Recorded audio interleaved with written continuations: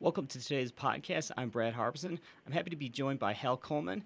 Hal is a former PCO and state regulator who now works as a marketing consultant, and you can check out his website at pestcontrolmarketer.com. And Hal wrote the July PCT feature, Who's Answering Your Telephone, which discusses the importance of having the right person answering the phone. Hal, thanks for joining me. Oh, thank you, Brad. I'm excited to be here. Hal, one of the reasons we thought this was an important issue was online reviews. I don't know about you, but when I read these online reviews, it really amazes me how often reviewers comment on the person answering the phone. And just how important is it to have the right person answering the phone?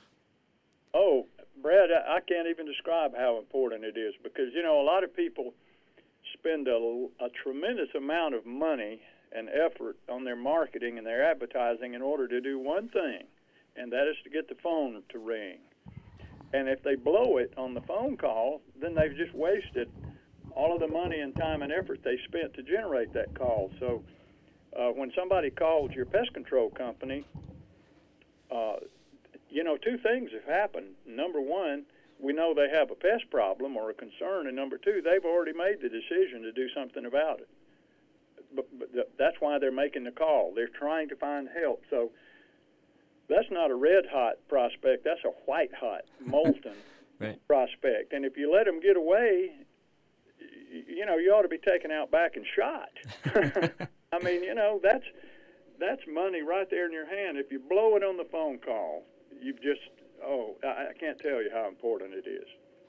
Yeah, and talk about that a little bit. I mean, from your experience, either running your company or working with other PCOs, what are some of the common mistakes that PCOs make or also just other office personnel, some of the mistakes that they make when speaking to the customers and potential customers on the phone? One of the biggest ones, I'll tell you how I really got interested in this was years ago when, really prior to a lot of internet marketing, when we were all in the Yellow Pages. And the Yellow Pages was the internet for us back then. And this service came out where they offered, if you advertised in this certain book, one of the things they did for you is they recorded all of the conversations that came into your office, and then they sent you at that time it was a CD, I think, but you could go back and then you could listen to the conversations that the people had with your employees or your office manager. So I was all excited about that. I said, this is going to be really cool. Man, I just wanted to go and lock myself in the bathroom and cry after I listened to the conversations that callers had with people in my office because we blew it so bad. And the main thing, Brad, is that when people call, we want to talk to them instead of just being quiet and letting them talk and asking them questions. Yeah. And that kind of leads into my next question. In the article, you had listed a number of traits of good phone answerers. I'm not going to go into all of them. And again, I would encourage all our readers to access the article to review all those. But can you kind of speak in general terms? I mean, what does it take to be a good phone operator? Well, you need to be patient. You need to know what questions to ask. Your main goal is to generate an inspection or, you want to help people, but and a lot of times by helping them, that's going to mean going out to do a treatment for them or selling them your service. So you need to be a good listener. You need to be empathetic to those people and let them know that you can feel their pain and have concern for them. You need to be a problem solver. You need to be a decision maker.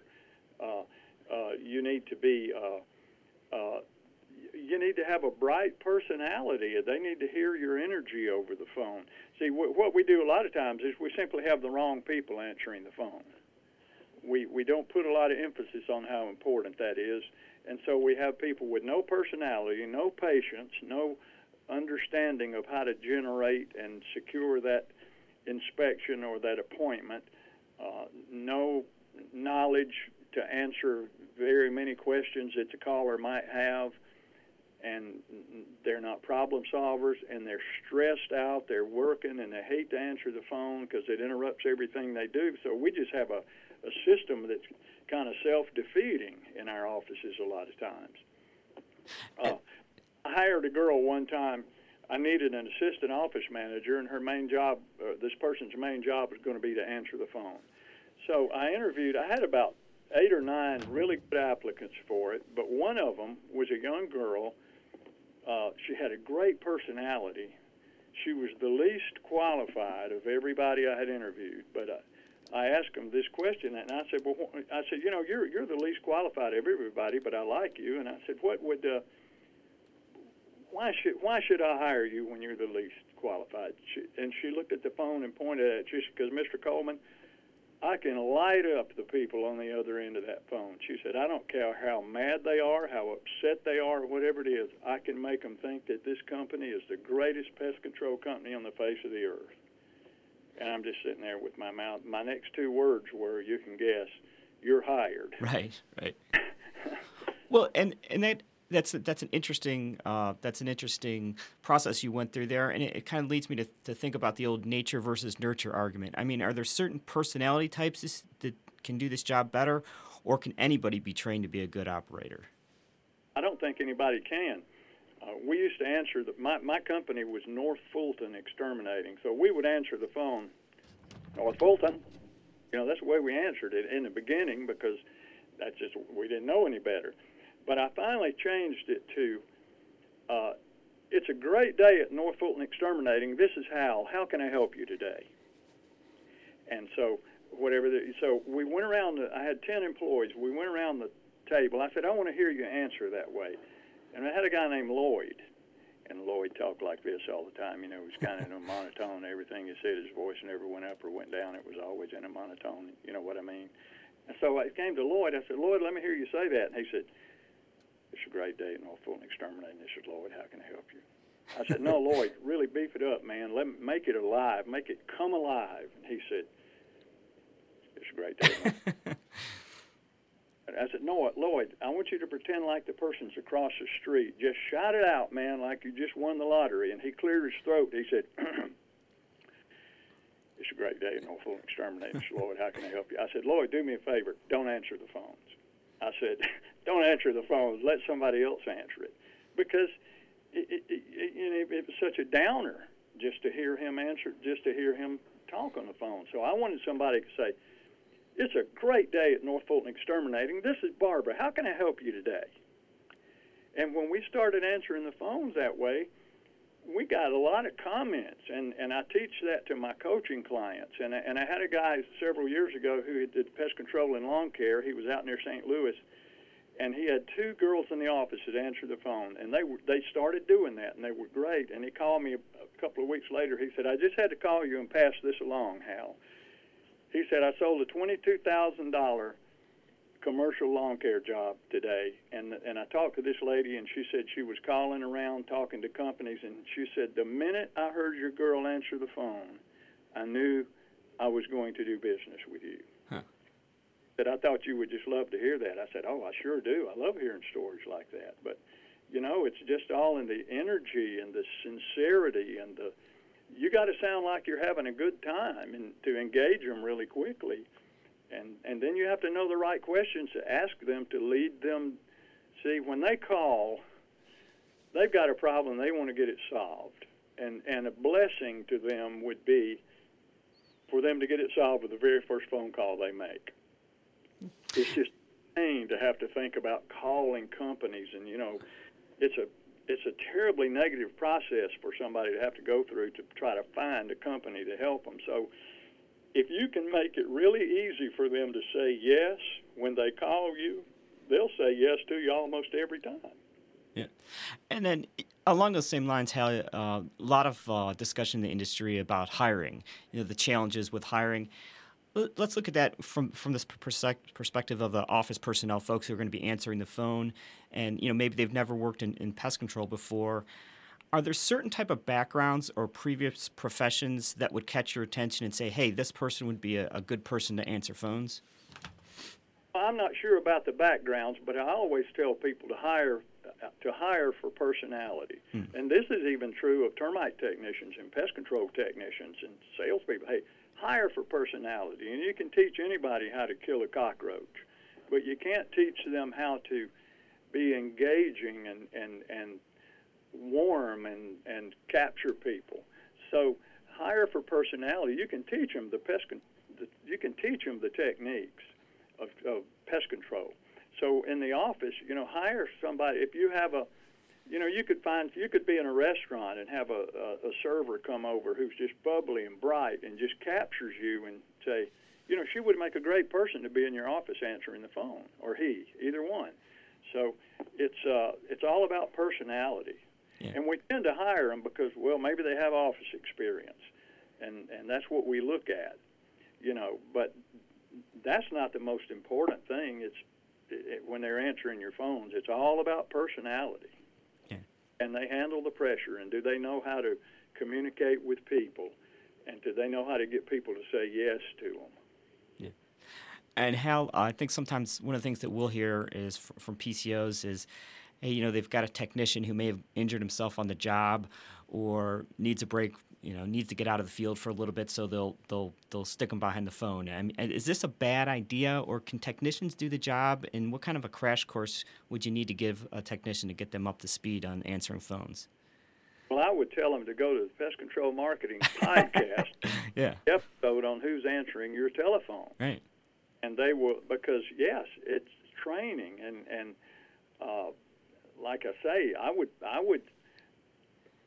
would put them through a little test process. When I work with my clients, and they're going to hire somebody, I always do an interview with that person before they make the final offer for the job, because I say, I want to talk to them on the phone. I don't want to know what they look like. I don't want to know anything about them other than how they sound on the telephone and how well they can communicate on the telephone. And so I do kind of a little interview myself with them before somebody hires them, to make sure that they have great communication skills and they have command of the English language, so that they, because the vast majority of our customers speak English, and so they have to be able to articulate and have command of the language, not use a lot of slang, improper grammar. All of these things matter. Hal, you mentioned, want to revisit something you had mentioned before. You talked about having your phone calls recorded and then going back and reviewing them, and that was kind of a stressful process. Kind of reflecting on that, I mean, what did you learn from those phone calls, and how did that information of what you learned change the way you train folks on how to answer the phones? Oh, great question. What I learned immediately was that on all of the phone calls I listened to, the caller was controlling the conversation. Mm. And that's bad.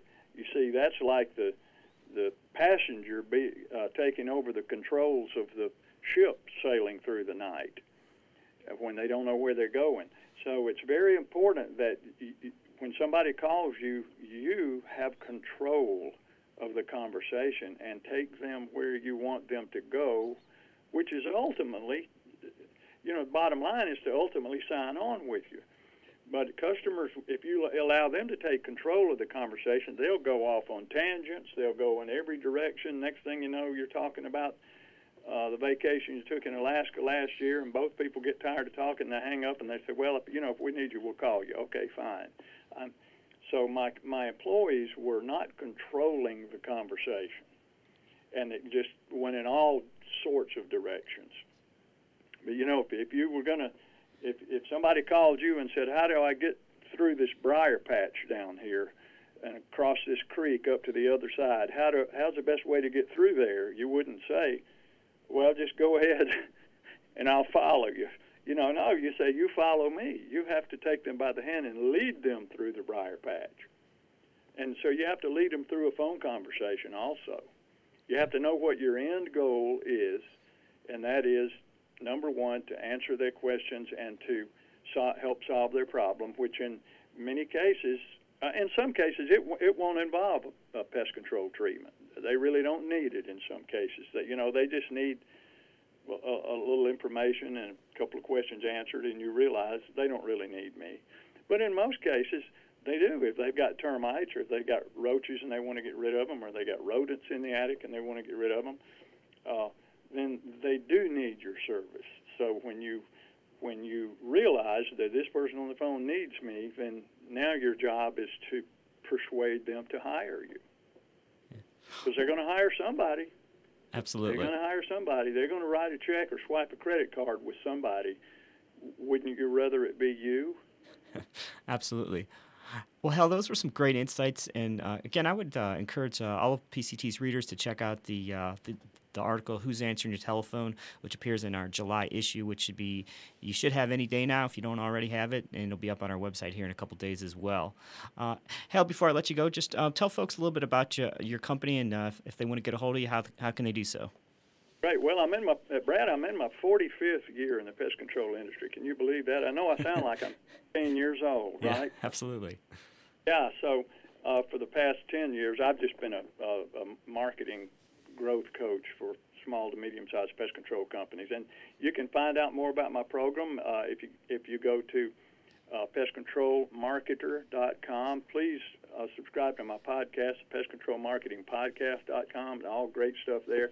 Or you can call me at 770-993-0004, and I'll be glad to treat you to a free 1-hour coaching call. It'll help you a lot. It'll give you some great information. It won't cost you a penny.